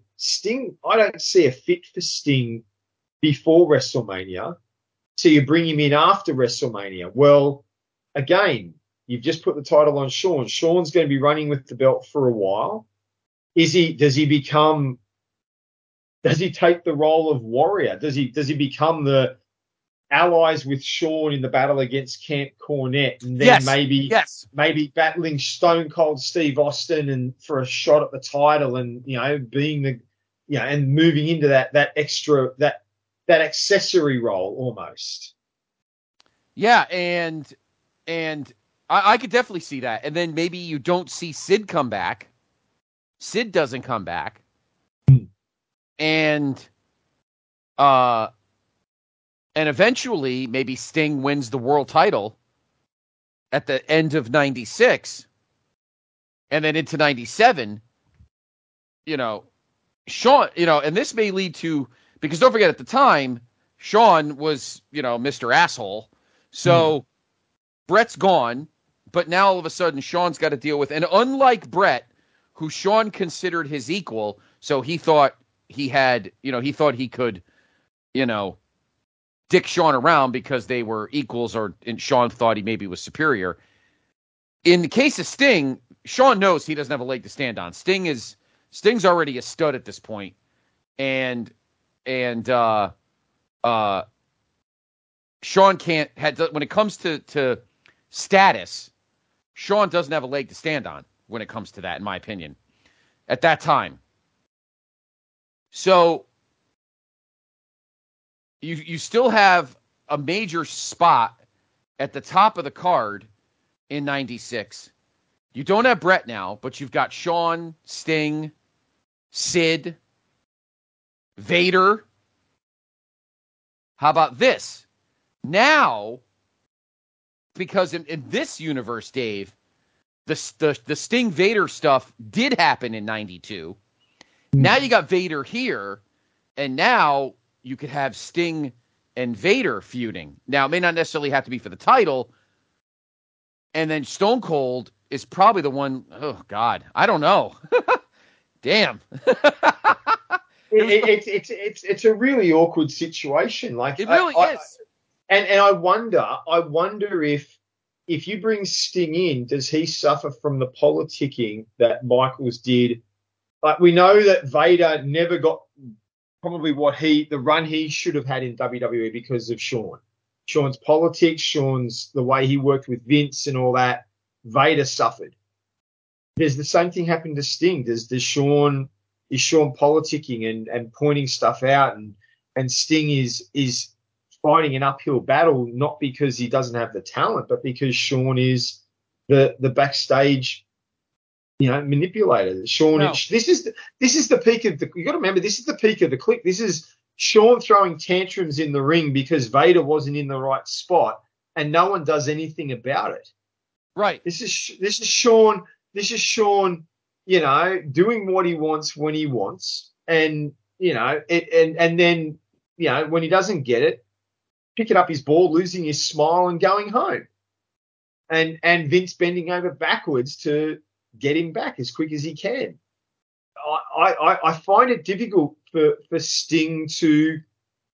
I find it difficult for Sting to ever going to get any real momentum in the company, because if he comes in, like we said, at the time period, if he comes in and is sort of allied with Shawn, I mean, maybe whether he comes in instead of Sid or he comes in instead of Warrior, he's got that role, and he's still working alongside Shawn. He can be wrestling other guys. You're still going to get Stone Cold. I think that's going to happen, because unless you put Sting as King of the Ring, and I don't think they would, then Austin comes through. Austin's right. still gonna break out, and the momentum, his momentum was so unique. Once that Austin 316 happened, it was never going to be stopped. Maybe. Let me stop you for a minute, because I want, before I lose this out of my head, I want to get to that point about Stone Cold. What if Stone Cold then maybe starts a feud with Taker? Now, by the end of '96, Taker's feud with Mankind is pretty much pooped out. Mankind's starting to get some face pops a little bit, and he's starting to, maybe you start turning him babyface a little earlier. And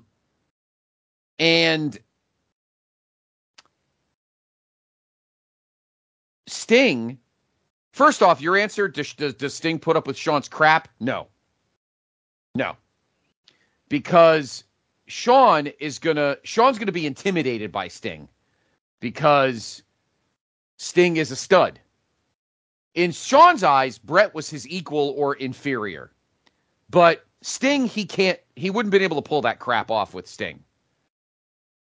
So it wouldn't surprise me if Vince was like, you know what, Shawn, fuck off. You know what I mean? It's like, I don't know, because I just can't see, Brett, things were changing with Brett in '96 within the company, and there was, the issues with Shawn and him were almost equal. Whereas in the case of Sting, I don't think Shawn's got the teeth to get in Sting's face. Because Sting, look, dude, I've been in this business a hell of a lot longer than you.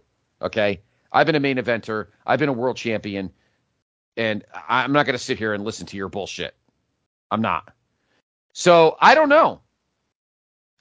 Sting is a different beast than Brett when you're dealing with Shawn at the back end of '96. And I'll tell you something.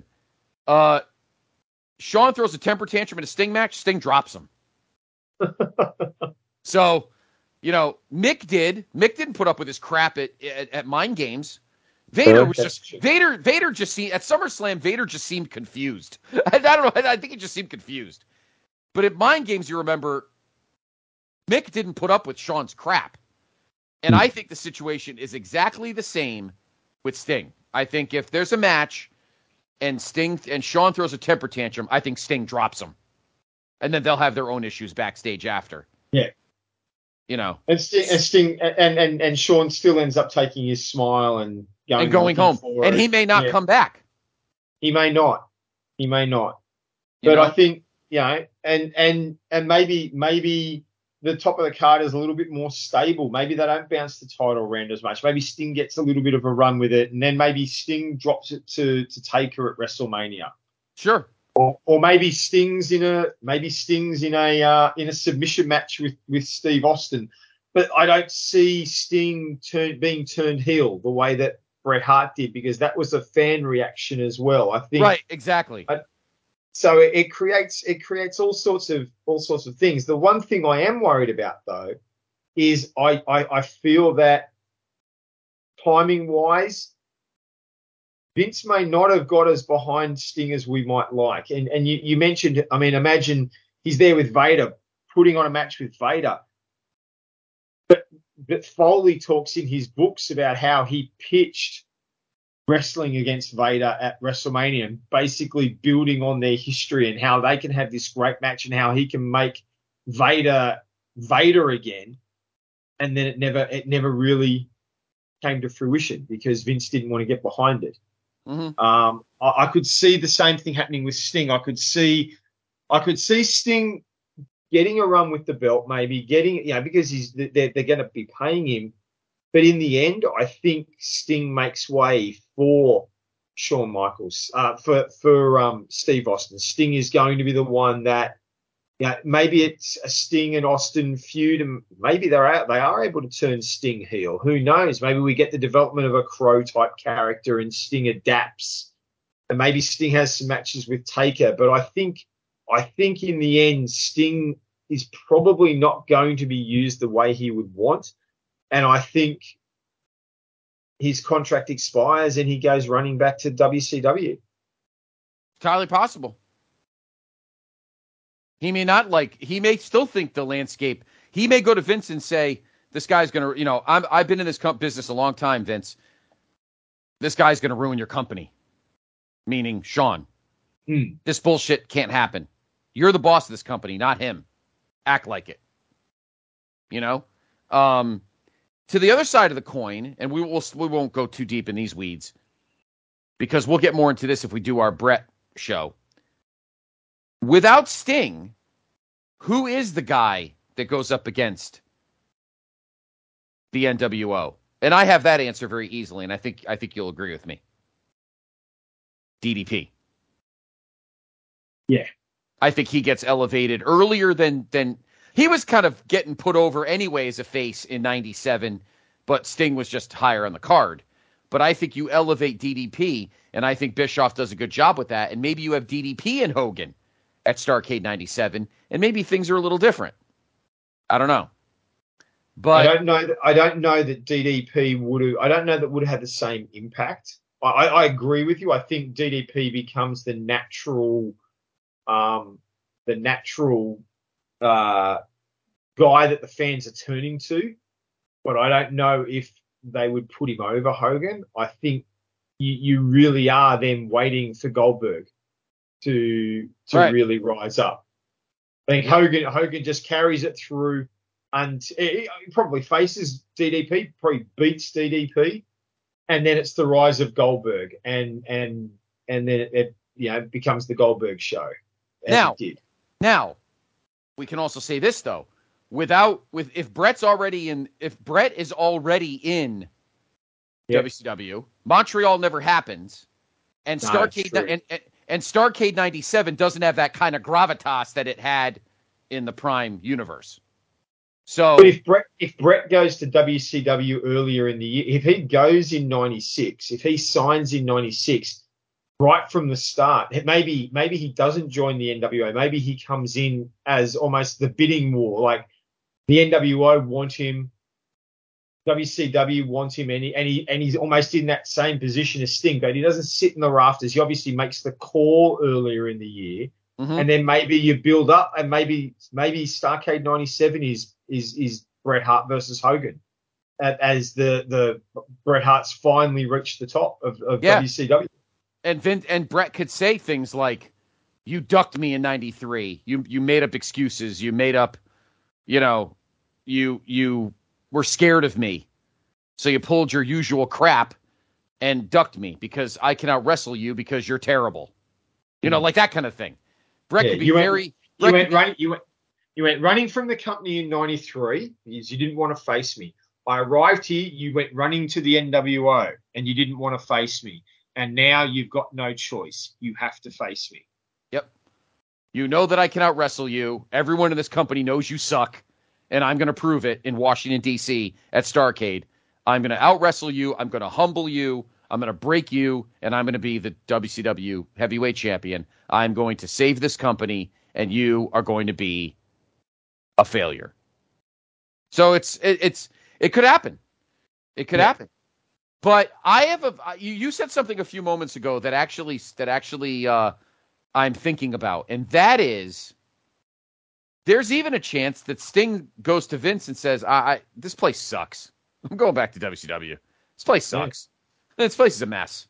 If this guy is your main event guy and he's sitting here causing havoc in this company because he's a big spoiled brat, fuck him. And, Sting may just tell Shawn, you're a piece of crap and know nothing about wrestling, and you're going to destroy this company. I hope you're happy. And Sting goes back to WCW. And it may be a change in the Monday Night War at that point, So there's a lot of variables, Dave, a lot of variables in those two scenarios, because not only do we have to talk about the WWF with Sting, we're talking about WCW without Sting. And if the landscape in the WWF in 96, 97, even without the Bret Shawn drama, is still a mess because Shawn was just finding drama everywhere he went. Sting may be like, you know what? To hell with this place. If this guy's running your company, not you. I'm done. Yeah. And who knows what Sting does? Sting may just take time off. Sting may take time off. He may not go back to WCW. Maybe he holy crap. Maybe Paul Heyman goes to him and says, want to have a little fun? Oh. So who knows? An extreme Sting. Extreme Sting. Sting, the clean-cut guy, getting a lap dance from Come On, I Want to Leia. Could you imagine? Sting's there instead of Tommy Dreamer with Come On, I Want to Leia, and McBeula, and says, I'll take them both. It's like that. Could you imagine? That'd be totally ridiculous. Anyway, I think the one thing again tonight, Dave, the reason this is one of the reasons I love doing this show with you, is because I think this is like the fourth time since we've done this show that we have found future show topics from a current topic. because now we're talking about, I think Bret Hart is the one most affected in all of these Sting scenarios. And I think that's a great episode on how to flip the script. And if Bret goes to WCW in 91, as was the rumor, or Bret goes to WCW, not in 97 after Montreal, but goes in 96 after losing to Shawn at WrestleMania 12. So we just found ourselves a new episode. So there's there's our take at 1996, 97. It's a very broad brush. They could go a lot of different ways with it. A lot of different ways. And we may be wrong. I mean, it could be, anything could happen. But then again, since it didn't happen,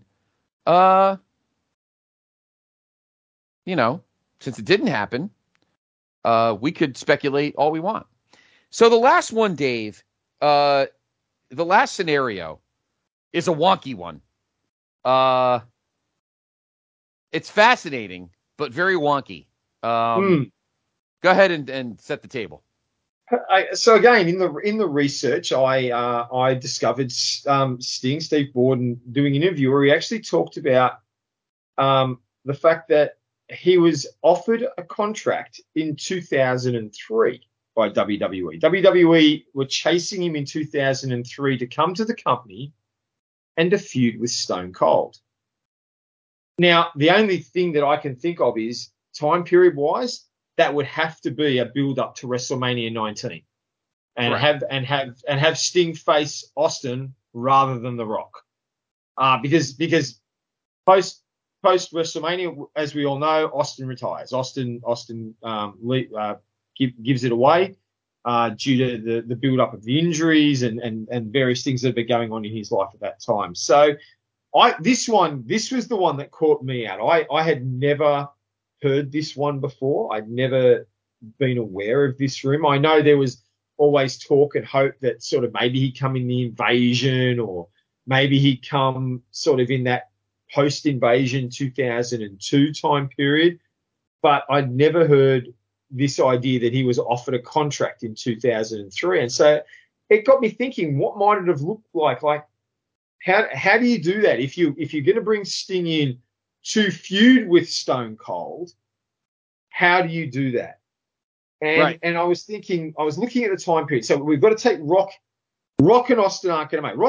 Hollywood Rock can still be in the company. Hollywood Rock can do all sorts of things. He was a mayor, and you don't want to lose Hollywood Rock. So Rock can be facing someone, anyone. It doesn't matter who. He would make it work. If we look at Austin, that early 03, this was the whole time period of the storyline that built up just before The Rock was Bischoff having been threatened by Vince, and so Bischoff is trying to re-sign Stone Cold, and then you have that karate fight thing happen at No Way Out. The Bischoff Austin encounter. It wasn't really I think it was technically billed as a match, but it was nothing more than Eric Bischoff getting tossed around for a couple of minutes. Correct. So I was thinking to myself, well, if you were going to bring Sting in, I think the way to bring him in would have been as I think the most appropriate way to bring him in would have been to bring him in as an ally, some form of ally to Eric Bischoff. But Sting is a babyface. Sting has always been best as a babyface. So I see it as maybe the unwilling ally. What I'm picturing maybe is that at No Way Out, Austin turns up to face Bischoff, and maybe he just turns up, and during the course of No Way Out, it gets revealed that Bischoff has not only signed Austin back, but he has signed Sting to the company. And Sting appears.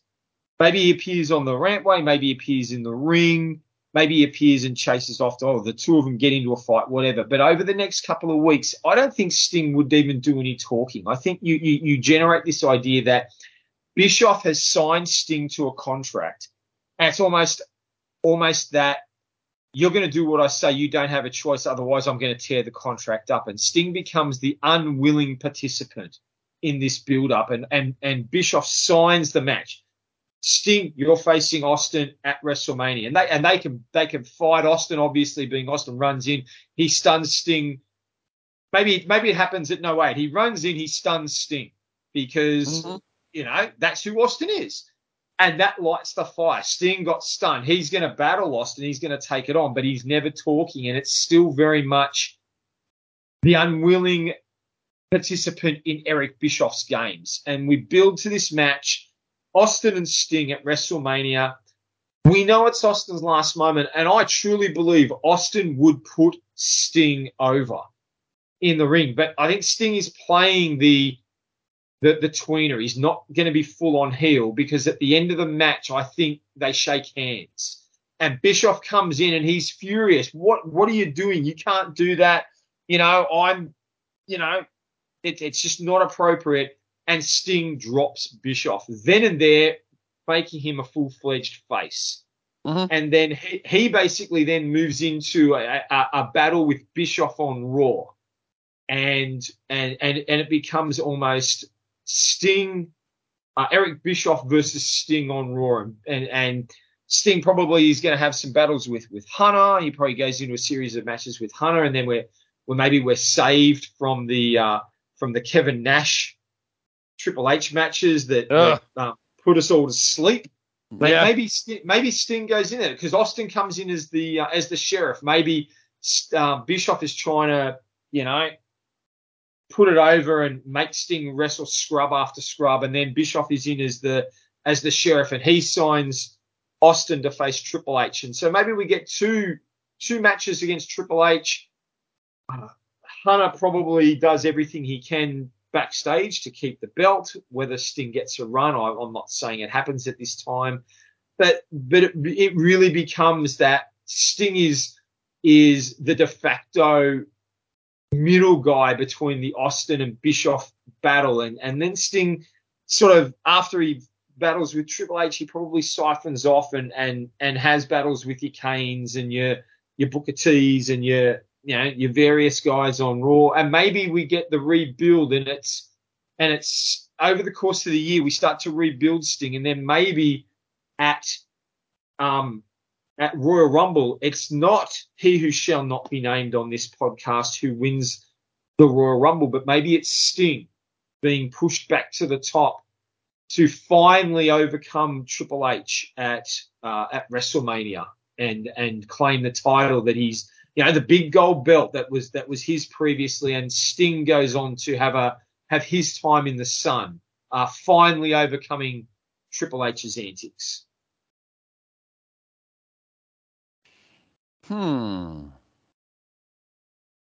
So your scenario has, I love everything up through the Austin Bischoff WrestleMania stuff.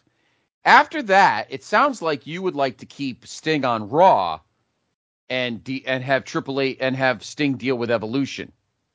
Yes. Clarify to me again where Goldberg fits in all this. Goldberg, he has his little deal with Rock. And then, like I said, Sting sort of, I think Sting loses to Hunter at, they have their two-headed match rather than Nash, and Sting loses. Hunter then goes on to deal with Goldberg, and Sting battles. I think he just then sort of wanders aimlessly. I honestly feel he just wandered aimlessly through the roster for a few months, and then when you come out to the end of the year of 93 and you move into 03 and you move into 04, I think you reheat him then at the Royal Rumble, and instead of he who shall not be named winning the Rumble in 94, Sting wins the Rumble in 94 and builds up again to meet Triple H. 04, sorry, 04. And meet Triple H at WrestleMania that year, as Goldberg's run at the top is finished and Goldberg finishes his. Goldberg, basically his storyline remains unchanged, except he has an ally in Sting, and so Sting's got his back, and you have some backstage sketches, maybe a couple of tag matches, but I don't think Goldberg's trajectory changes. He does Rock. He goes through Hell in the Cell, beats Hunter, loses it back, and then he's dealing with Brock as he did. And I think Sting takes the place of Nash, has a couple of main events with Hunter, goes through some other guys for a few months, and then at Royal Rumble we reheat Sting up because Sting's proven his loyalty. He's proven he can do it. He's a company guy. He's done everything he's been asked, and now it's time the fans are clamoring for it, and let's put him over, and he gets the rematch finally. I think the final rematch against Hunter where he wins the belt, and perhaps maybe the way he doesn't beat Hunter the first time is that Evolution start getting involved, and so you siphon him off, and he's battling a Batista, and he's battling a Randy Orton, and he's battling a Ric Flair, and battling a couple of other guys, completely sidetracking him. And then we deal with all that. Now I'm coming for you, Triple H. So you don't have Sting go to SmackDown and deal with Kurt or Brock or anything like that, or Eddie or any of that. You leave that alone. I think the natural storyline would be the initial stages. He's dealing with Bischoff. Maybe after he battles Triple H, he does go to SmackDown. Maybe you send him to SmackDown. He battles some guys there, but when he wins the Royal Rumble, maybe he comes back to because he gets to choose who he's going to face. So maybe we just get that Benoit storyline where he chooses to come back and face Triple H again rather than Kurt or whatever. I think it'd be good to see him on SmackDown. I honestly think that latter part of 04, you could have him jump to SmackDown for a while. You could have him doing all sorts of things. I just don't think they're going to put the belt on him until he wins the Rumble. Okay. I like Sting winning the 04 Rumble. That's kind of cool. In Philadelphia. I think that's kind of neat. And then you have Sting Triple H in the main event at WrestleMania 20. And then, of course, Triple H will have to say he wants his win back, so that's when he beats him at WrestleMania 31. So there you go. So, I like that, Dave. I don't even want to touch that because I think you're right. Unlike 2011 scenario where I think Sting would be better suited on SmackDown, 2003, I don't think he would fit in the scenario with Brock and Kurt and Eddie, and there's good symmetry there that leads them into 04. 03, I agree with you. I think Sting, Sting loses the two match. You have the Schmaz match at Judgment Day, and then Sting loses to Triple H at Hell in a Cell, and then Triple H wins, or Sting wins the Rumble, and Sting goes to Triple H and says, "You thought you got rid of me, huh?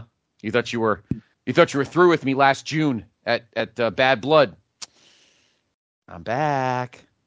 And Sting gets the win at WrestleMania 20. And then after that,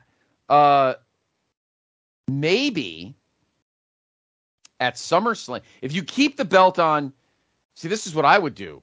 I'll say this, Dave. I would keep the belt on Sting all the way through the spring and summer of 04, just like you did with Voldemort. Yep. Except at SummerSlam, he doesn't lose it to Orton. At SummerSlam, we get Sting and Shawn. Oh, that'd be good. Yeah. So, and then you could drop the belt down the line, and then we don't have that crappy Orton Triple H shit at the end of 04 and all that other stuff. And you're still building Batista. You don't. Yeah. Sting doesn't get in the way of that. So no, and see in 03 after the Triple H run, he can be doing things like at SummerSlam and at Survivor Series, he can do cross promotional matches. He can face a Brock or a Kurt Angle or a whoever you want, an Undertaker. You could have a match against someone from the other roster, or he gets involved in a Survivor Series match where he's on Team Raw versus Team SmackDown, or maybe something like that. That you could do that, and then after he loses the belt on Raw in late 04 or whatever, transition him over to SmackDown. Then he can have matches with guys on SmackDown. Then he can go through that side of things, and then move him into the part-time role. Mm-hmm. We talked about that earlier. Move him into the part-time role and have him still putting over young guys, and maybe every now and then you build it up. Imagine Sting versus Edge on Edge's rise up the card. Yeah. Imagine imagine him facing a Batista or a Batista as a heel or a Cena. I mean, the battle of the ages, the previous franchise versus the new franchise at WrestleMania, Cena versus Sting.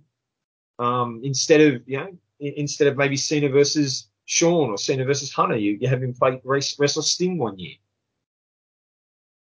Yeah, I agree. I think that works out fine. So if that did happen in 2003, I think that'd be nothing but good for WWE.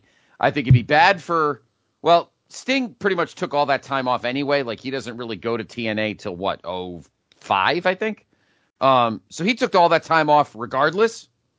So, I mean, TNA could still, he may never go to TNA, or maybe he hangs around until 07 and then decides, all right, I'm good. I think I'm good here. And then I think like everyone, he probably hits the point like a Foley. Okay, I've done my thing. I've done my time. Maybe he starts having that personality clash with Vince, or I'm not liking the direction, or maybe he's not liking the direction of the company, or maybe the reality is probably just not being used as much as he wants. And it's like, my contract has expired. I'm going to go and try the other guys out now. And at that point, I think Vince would be fine with it. They've done so much, and he's done enough, and now we have all this young talent. You got to start working these young guys in. Doors always open, Sting. You can come back anytime. Anytime, exactly. Wow. We really, that was. I didn't think we were able to pull all that off, but I think the scenarios were all really good. I think we gave Sting a lot of fun stuff to chew on. But boy, those 1991 and 1996 scenarios, woo! I think we came through the other side of a black hole. That's how deep we went. But I think we found some other topics for the future, Dave, because I think in both cases, in the 1991 and 1996 cases, you're exactly right. The guy most affected if Sting came here, I think, is Bret Hart in both cases. So something to think about for the future. Well, that'll do it. I hope everyone enjoyed this awesome episode of Through the Looking Glass. Dave, where can everyone find you? You can, as always, you can find me lurking through Facebook.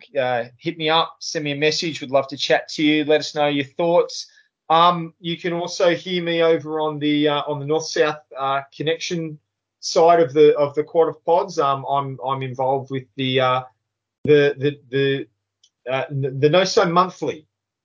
So one of the crew that brings you each month brings you one match from a pay-per-view. Of course, all those matches come together from things. So the most recent episode drop was WrestleMania 3 just last week. So go check it out. I had the opportunity to review the Can-Am Connection versus the Magnificent Morocco Bob Orton opening match from WrestleMania 3. It was good fun. So go check it out. There's a lot of all different views. It's always a good listen. How about you, Scott? Where can people touch base with you and hear you?